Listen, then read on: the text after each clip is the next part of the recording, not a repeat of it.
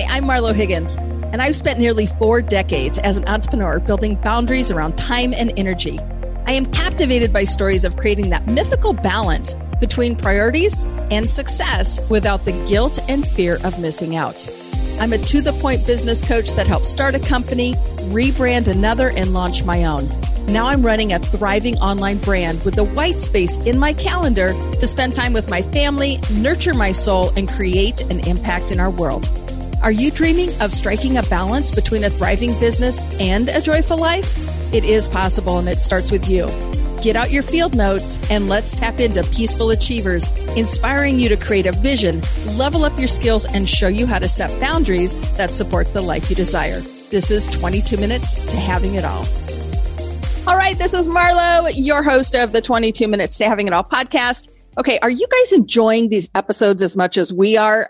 Oh my gosh, Team Marlo has been moving mountains behind the scenes. We started in January of this year, so January 2021. Just really taking a look at the brand. We're going to be 10 years old. We're going to cross that in October of this year, October 3rd to be exact. And, we're always looking at ways to ensure that we add value and quality and all these things. Now, it's funny, if you've been listening to the episodes, if you are following us and you're part of the evolution of, switching from the 22 motivational minute episodes to 22 minutes to having it all, you'll notice some of those episodes with Hap Klopp, Jim Cathcart, Ali Mink, those were all non-quality episodes. Okay, the content was great, but you can hear the audio sound. And that's when I'm speaking. This is the third iteration of this podcast. Because when we went through the second phase, that was an intention of ours. We wanted to be really value-based. We wanted really good sound quality. We wanted greater bandwidth. And so if you haven't listened back, you'll immediately witness as you listen to those episodes. We launched 6 episodes just recently with the relaunch of this new platform, and you're going to hear the difference in sound quality. So anyway, just wanted to say, right there is a witness of growth. And I cringe a little bit with that, but I also go, look how far we've come. That is the way when you continue to sustain a brand, stay motivated. It's those little things that make all the difference. So here I am. I want to introduce this episode. This is Graham Keane. Now, Graham and I have a bit of synergy. I don't know, just kind of love the fella. I think it stems from his accent. Of course, he's from the UK. So who cannot love those types of accents? You're going to hear that in this episode. But he talks about his massive experience. He was in finance, he served in law enforcement, and then he made this really big shift to business psychology. Now, Graham focuses on evidence-based business performance. Now, evidence-based is a big thing. So he's taking not the rhetoric or the thought process of business performance, but he's actually saying this is evidence-based around positive psychology. Now, it's a relationship between positivity and high performance. Now, anybody that knows me knows that I love both of those things. I always like to say we have to strengthen our positive, optimistic muscle. That's why I created the success boarding strategy. And I launched that early on in my career as I was, really working with performers and getting people across the finish line because I know the power of positivity. And it's like going to the gym. We've got to strengthen those muscles. And I love high performance. Now, high performance, I believe in getting an outcome, getting a result, and not rewarding mediocrity. And so always being in that top 2% of being a high performer, but then consistently being able to hold yourself in that space. So you're going to get a lot from this episode today. So I will tell you, Graham by far is one of the best storytellers that I've known. He gives you some in-depth stories around the experience of people within the psychology world. So he's an entrepreneur. He comes to us from Sheffield, England, out of the UK, like I said. And so anyway, sit back, relax, and enjoy this episode with Graham. Now, I'm going to ask you to go a step further. Please send a review with these episodes because we want to know, what did you learn from that episode? What was the thing that sparked your interest? What was the most impactful part of that conversation that you enjoyed? So go out there, subscribe. Please continue to leave reviews of this podcast. The only purpose for that is to make sure that other people can find us just like you have found us here. So, all right, enjoy the episode. All right, welcome back to 22 Minutes to Having It All podcast. And today we welcome Graham Keane. Now, Graham is an evidence-based business performance enhancer. He's a positive psychologist and a best-selling author. We're going to dig deep into what is positive psychology and Graham's take on being positive. So, Graham, welcome to today's podcast episode. Hi, Marla. It's a joy to be here. Thank you for asking me. Absolutely. I mean, you really are passionate about delivering lasting change and profitable growth and well-being to entrepreneurial companies. Graham, give us some insight. What has gotten you so interested in this area? And tell us specifically what positive psychology is. So I'm interested because it's a blend of the two halves of my own career. So my early career was as an accountant with Ernst & Young, and then as a CFO in 3 national and international listed companies, and subsequently in corporate finance. I then switched to business psychology and positive psychology specifically. So anything which enables people who are, close to my previous world, running companies, trying to keep shareholders happy, which blends from there with my current world, which is all about understanding the relationship between positivity and high performance, and understanding how current management science informs the strategies that are worthwhile pursuing. Anything which actually has my interest.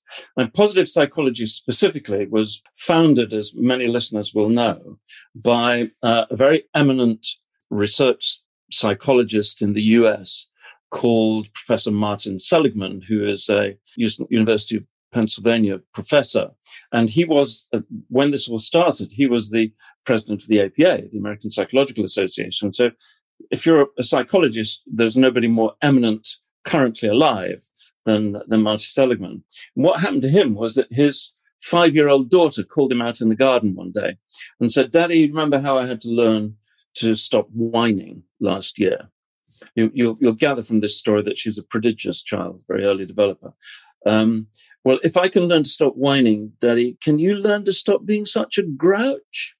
And that rather brought him up short and made him think about psychology as a profession. And he acknowledged that she was right, that he was a grumpy, pessimistic individual, more often than not. And not only that, all of his friends and colleagues in the profession were exactly the same. And that made him reflect poignantly that psychology, since it was founded in the late 19th century by people like James, that we kind of lost our way. It used to be all about fulfilling one's potential, about finding a life of meaning, about well-being, about happiness, about expressing everything that you've got in yourself. It used to be about, if you like, the psychology of doing well and everything working. And it became derailed by people who were extraordinarily interested in mental illness, like Freud, of course, and became the science of what happens when things go wrong psychologically. And that inevitably leads people down a less happy route, a more pessimistic route. So he decided right then and there, because he's a man who thinks on a very large scale, that he was going to change psychology. Ka-ching. I mean, what a wonderful vision to have. And so he resolved to become just as big an authority on happiness as he was on depression, and started the research going. 8 years later, he thought he'd got enough of a body of research, replicated evidence-based research from a whole range of universities to actually begin the process of change. And he did that by educating what he calls the vanguard. And the vanguard was the first 1,000 positive psychologists in the world, and I was one of them. And he educated us in positive psychology, which now, as a science and, if you like, as a movement, has the number one goal of improving human well-being. Full stop. Yeah, all of that plays into it. Now, and I'm just enamored by the fact that you put evidence-based into that performance enhancer. Talk about what makes, because when we're talking psychology, right, that's kind of hard to make, into more of a tangible item. When you say the evidence-based, talk a little bit more about that. So how that helps us with in performance. Well, I think one of the things that people don't understand about research scientists is that they are even more aware of the traps that one can fall into in conducting research than your average layman is. So, quite often when you're speaking, there'll be some switched on and kind of smarty boots person in the audience who will say, yeah, well, that's all very well, but, showing that one thing is related to another thing doesn't prove causality. So one of the things that evidence-based means is, look, professional researchers know better than anyone that you have to prove causality. So, if there's a relationship between middle-aged white males and a high incidence of myocardial infarction, is that purely a coincidence, or does something about being a white middle-aged male cause the heart attacks? And it turns out, it is. But what it is actually, obesity and bad lifestyle that causes the heart attack. So proving causality is really very, very important. So when you're conducting research as a psychologist, you come up with a hypothesis that there's potentially a link between A and B. You then construct an experiment to measure how whether there is that relationship between A and B. You create some inputs and you measure some outputs. It might be asking people, for instance, if you're interested in the science of happiness, it might be asking severely clinically depressed people every night to find 3 things that they showed masterfulness on in that day, even if it's just opening the door to a stranger, and to then conduct a couple of further activities in relation to that, and then using well-established clinical metrics for measuring how depressed people are and seeing over a period what happens to their level of depression. That's a specific experiment, a Seligman experiment, which has actually produced a cure rate for severely depressed people, seriously depressed people, of 94%. Now, that's one of the big elephants in the room. That's not out there. People outside the professions don't know about that because everybody is in the habit of taking pills that make you feel a little bit happier when you've got clinical depression. But those pills have a very marginal improvement over what a placebo will do for you anyway. And the best pill on the market in terms of cure rate of seriously depressed people has a cure rate of 62%.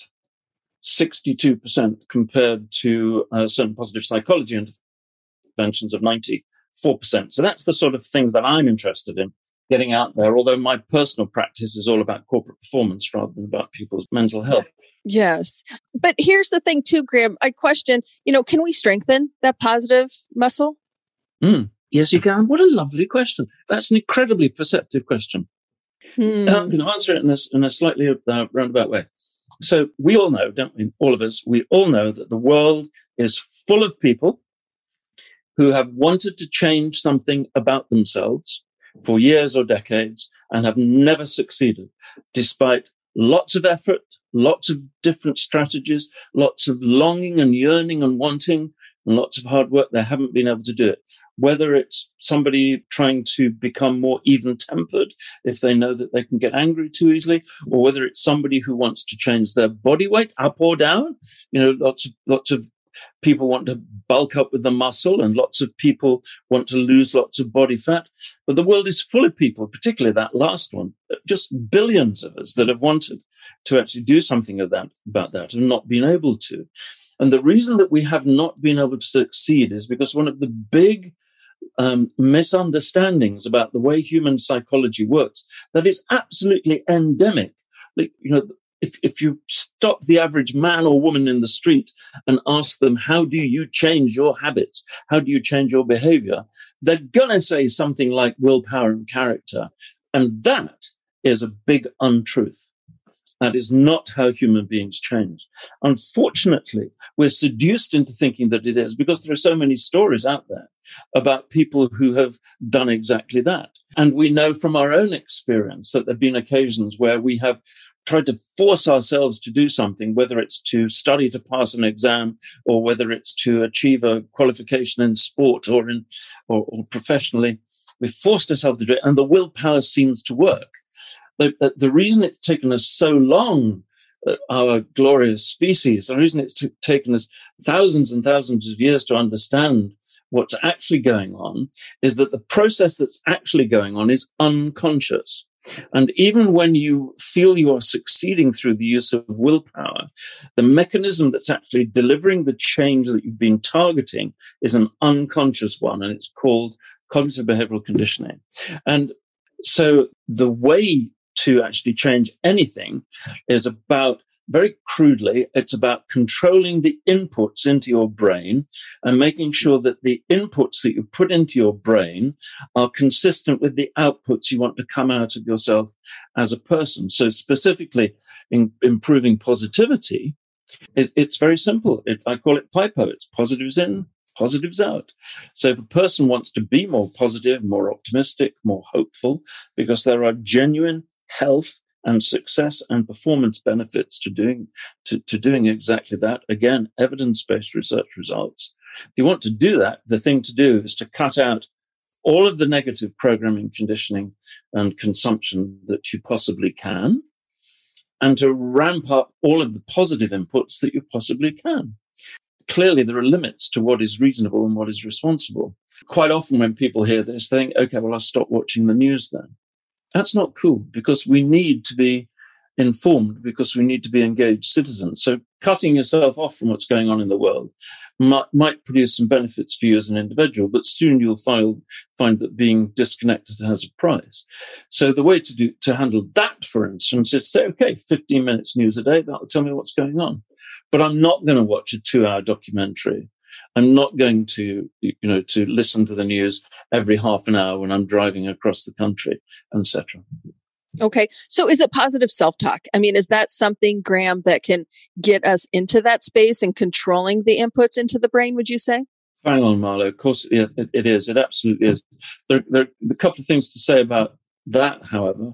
The first thing to say is when I'm talking about, positive inputs, so your self-talk is perhaps the most pervasive, the largest input to our positivity.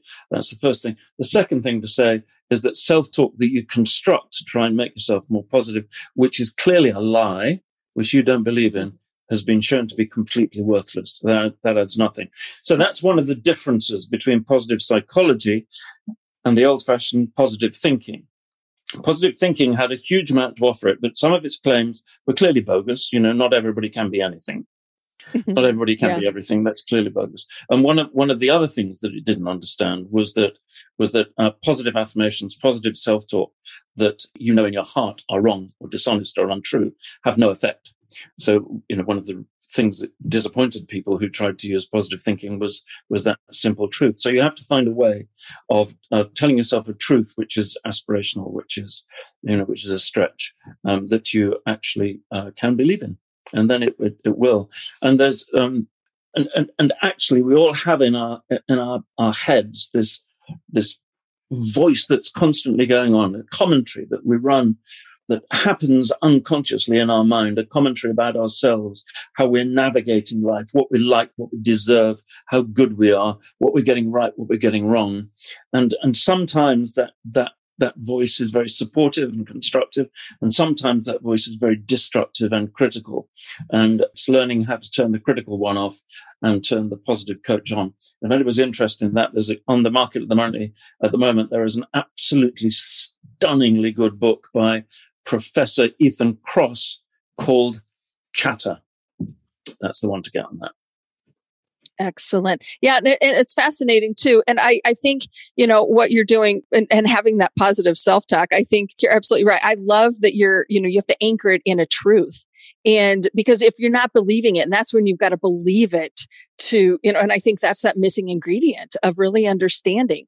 Now, you also have some intake on, from a psychology standpoint, you can, you've got a position where if you want to be kind or make money, take us into that conversation, Graham, because I know it's a big one for you. This is one of my favorite soapboxes.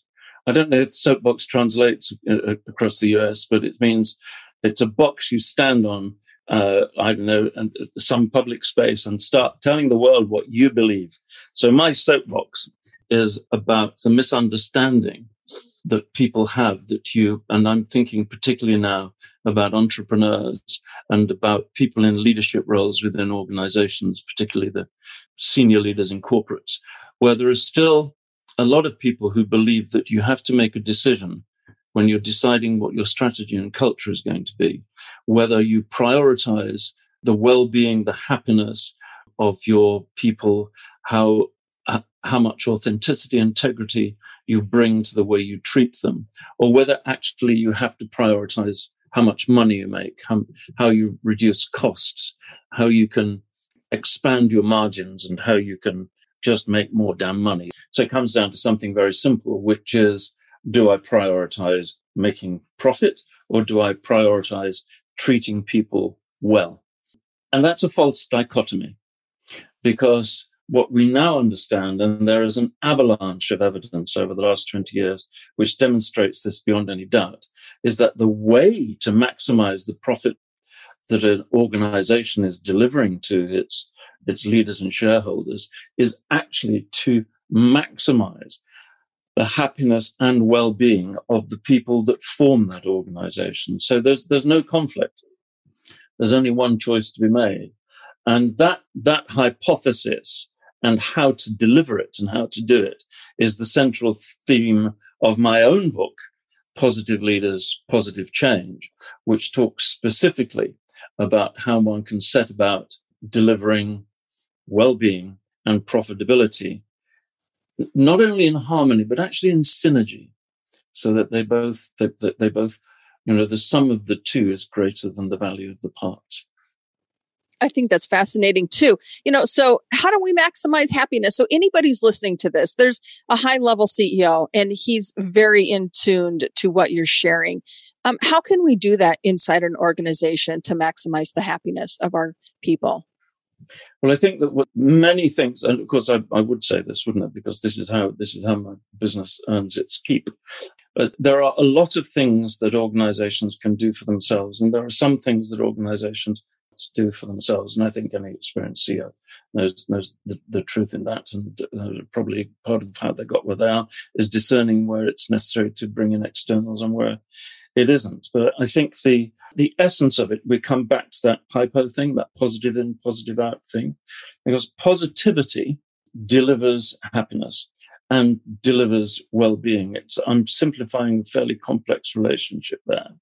But if you can create a positive, human valuing, human loving culture, if you go beyond treating people well and beyond empowering people to actually fully emancipating people within the organization, in that sort of situation, you start to be conditioning into people the very things that we need in order for their well-being to improve.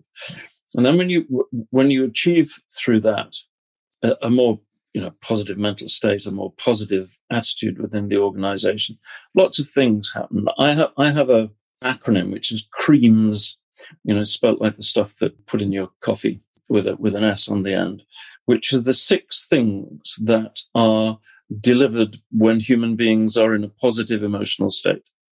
And they are creativity, resilience, emotional intelligence, analytical reasoning skills, motivation, and self-esteem.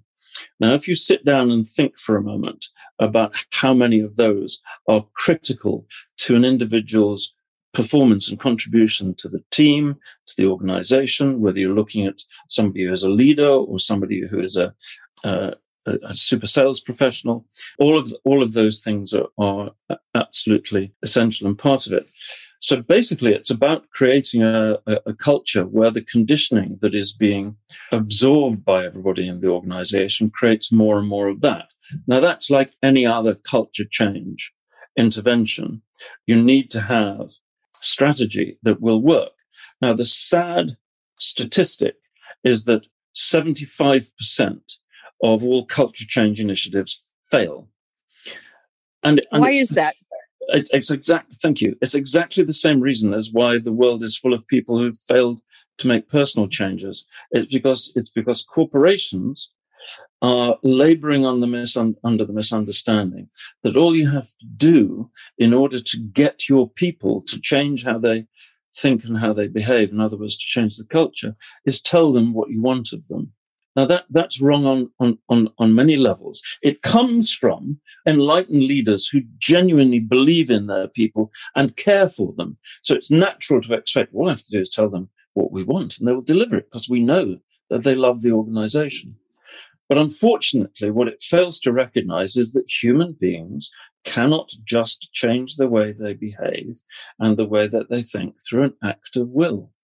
It has to be gradually conditioned into them by actually putting all of our attention onto the inputs to the people rather than just asking them for more and more outputs. In fact, one of the things that some people still don't get is that if you're a CEO and you're listening to this, your people know what's required culturally in your business every bit as well as you do. They know it.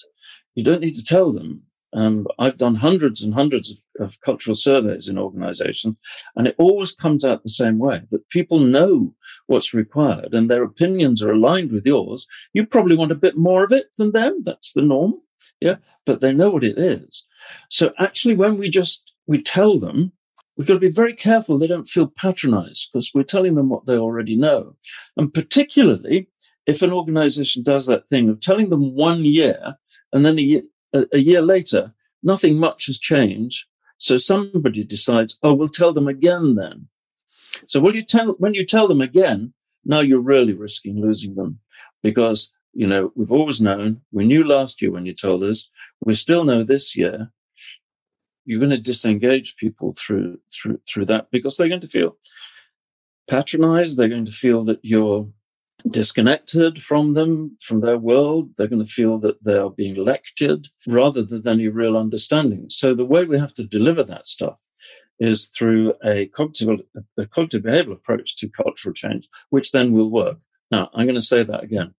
It will then work. How do I know that? I know it because I've been doing it for 24 years and I have exactly 0 failures on my track record. That's impressive. That's impressive, Graham. Okay, so the cognitive behavioral change, so how do we communicate that? Is this just something, in what fashion is the most effective to be able to offer that knowledge on the regular? So it's not just like you're telling people what to do, but it just becomes what you do. There's a difference there. There is a very big difference. So first of all, we acknowledge that everybody already knows what are the outputs and everybody wants it. And you may want to tweak that a bit. You may want to enroll them in a process of refining those things that are wanted. But what happens then is you need to teach them how to embed those new ways of thinking and behaving in themselves. You see, some very famous theorists, I think Drucker is one of them, have said at some point that culture change is impossible. And they have a very, very good point. Changing organizations is extremely challenging.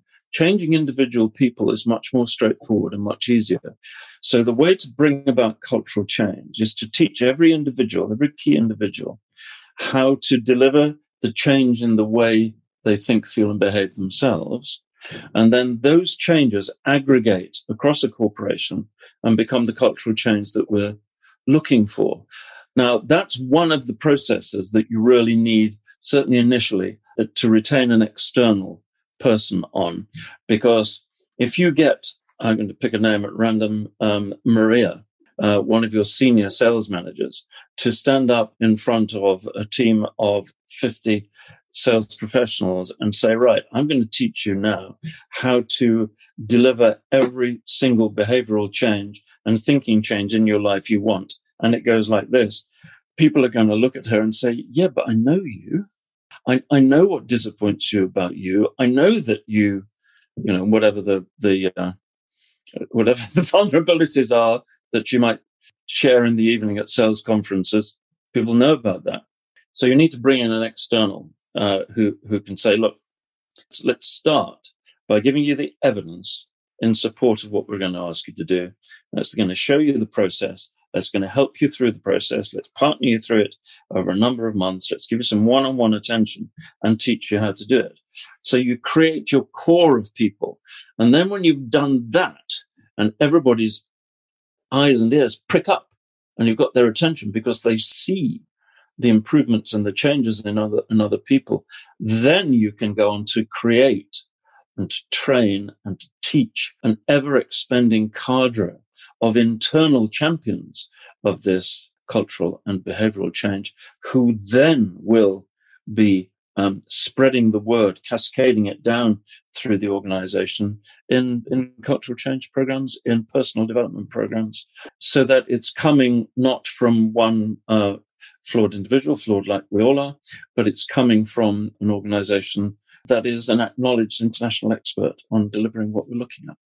Oh, that's fantastic. Oh my gosh. Okay. So how to think, feel, and behave. I think that's very, very powerful when you get everybody commanding in that core. And then, like you said, create that core of infusion into your organization, because it just naturally oozes then into those departments, into, everything that is happening. And I think that's very, very powerful. I think a lot of organizations want that, Graham. You've seen it. That's your everyday life, right? And it takes time. And I think, because it's not just a flip of a switch. We're human. And so I think a lot goes into that behavioral change. But I think it's fascinating just to see and paint the picture of the power of that possibility for any organization. And immediately you can hear the sense of that turning into profits, because when you have everybody firing off and their very finest, I think just that in itself, it not only retains the people you have, it attracts others that want to be part of that. And that's why there is winning organizations out there. So kudos to you. This is absolutely fantastic. Okay. So we are coming into the close of our episode. Okay. I know our audience is fascinated by this and want to learn more. But Graham, as the podcast 22 Minutes to Having It All, I just want to ask you kind of that one final question. From the shoes that you walk in, what does having it all mean to you, Graham Keene? Ooh, that's a goodie. I wasn't expecting that. Love it. And I that's why we just, it's that transparency of it. What does it mean to you? That's got me right between the eyes. There's only one way to answer that, and that's with complete honesty. So I was thinking when I was meditating a few days ago, and I was thinking, so I very much believe in one of the Buddhist teachings that we are not our emotions. And the way to stop being a slave to them, good or bad, is to spend time stepping back from them and observing them, rather than being them. So I thought, okay, so I believed that for a long time. So if I'm not my emotions, who am I? Who am I? And I think I am spirit, and I'm clearly body, and I am love, and I am well-being. So that got me thinking about the definition of well-being that positive psychologists use. And it made me realize that the five things, so it's that if I can just positive emotions and the absence of negative ones, it's about getting into flow, it's about meaningful relationships, it's about there having been a reason why I was ever here, what is the meaning of my life, and it's about accomplishment, it's about, achieving something. So you bring those things together and you think, okay, that is actually more than a thing I want, well-being. That's not just something I want to add to my portfolio. That's actually my life. That is my life. So what I concluded is that well-being is not a thing that we can achieve. Well-being is actually who we are. So for me, that's about it's about my vocation, which is what I do for a living.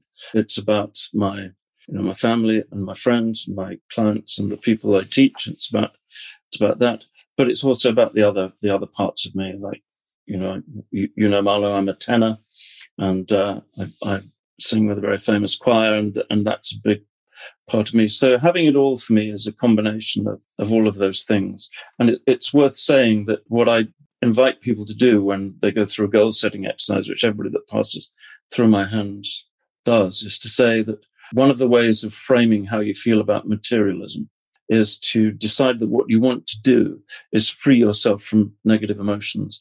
And that includes negative emotions about money, which are complex, aren't they? There's fear, and there's passion, and there's lust, and there's anxiety, and there's greed. And if you can free yourself from the negative elements of that, if you can achieve a material position where you are free of the negative emotions about your material life, then that's a big thing. So, wow, Graham, that is the most poignant response that I've had to that specific question. And it's total enlightenment for me, because to me, having it all is peaceful achievement, and peaceful is present, right? So We are present. We are here. We are now. It's you and I together. And there's a reason for it. There is a reason. And we don't even necessarily have to be having the answer to that specific reason, but just the awareness of just being present. And like you said, there's an achievement. There's something that will come from it. And so I think it's very enlightening. So Graham, I love it. Thank you for answering. Back at you. I think that's a lovely, what you just said resonates very deeply. That's a super way of thinking about it. Peaceful achievement. Yeah. I'm so into that. I mean, we all, yes. And it's again, to your chord, it's how we're showing up and taking vacation. It's just literally everything in which we do. It's, what we do is an extension of who we are. There's not a switch that we turn on or off. We just have to be in that being space, which, that well-being is so powerful. Okay. So we're coming into the close. I could keep this conversation forever, but where can we find you? How can our audience connect to you, Graham? So they can go to positiveprofitabilitycompany.co.uk. You'll be able to find me through there, or you can email me at graham.k@positiveprofitabilitycompany.co.uk. And I would love to hear from you. Hell, I don't mind. My mobile, +44 771 667 616. And I am delighted to hear from anyone. Straight to Sheffield, England. So that's just fantastic. I absolutely love this, Graham. You're an absolute delight. So you can also find more in our details about Graham Keane in the show notes and visit our website at marlohiggins.com. Thank you for listening today, Graham. You're an absolute delight. Thank you for being our guest. Thank you. It's been an honor and a pleasure. Did you enjoy this conversation as much as I did? If you're looking for more conversations like these, be sure to subscribe and please leave a review of the podcast. Subscribing and leaving a review helps it show up on your phone every time a new episode is released, and leaving a review helps other people like you find us so they can get the help they need so they can live their best life. Also, subscribe to our weekly email on our website at marlohiggins.com. This is the place that we share insider tips with our audience and drop polarizing insights with you. Remember, the road to success is better with friends. So be sure to share this episode to help all of you reach your goals together. Thank you so much for listening. And remember, success is universally desired, personally defined, and always within reach.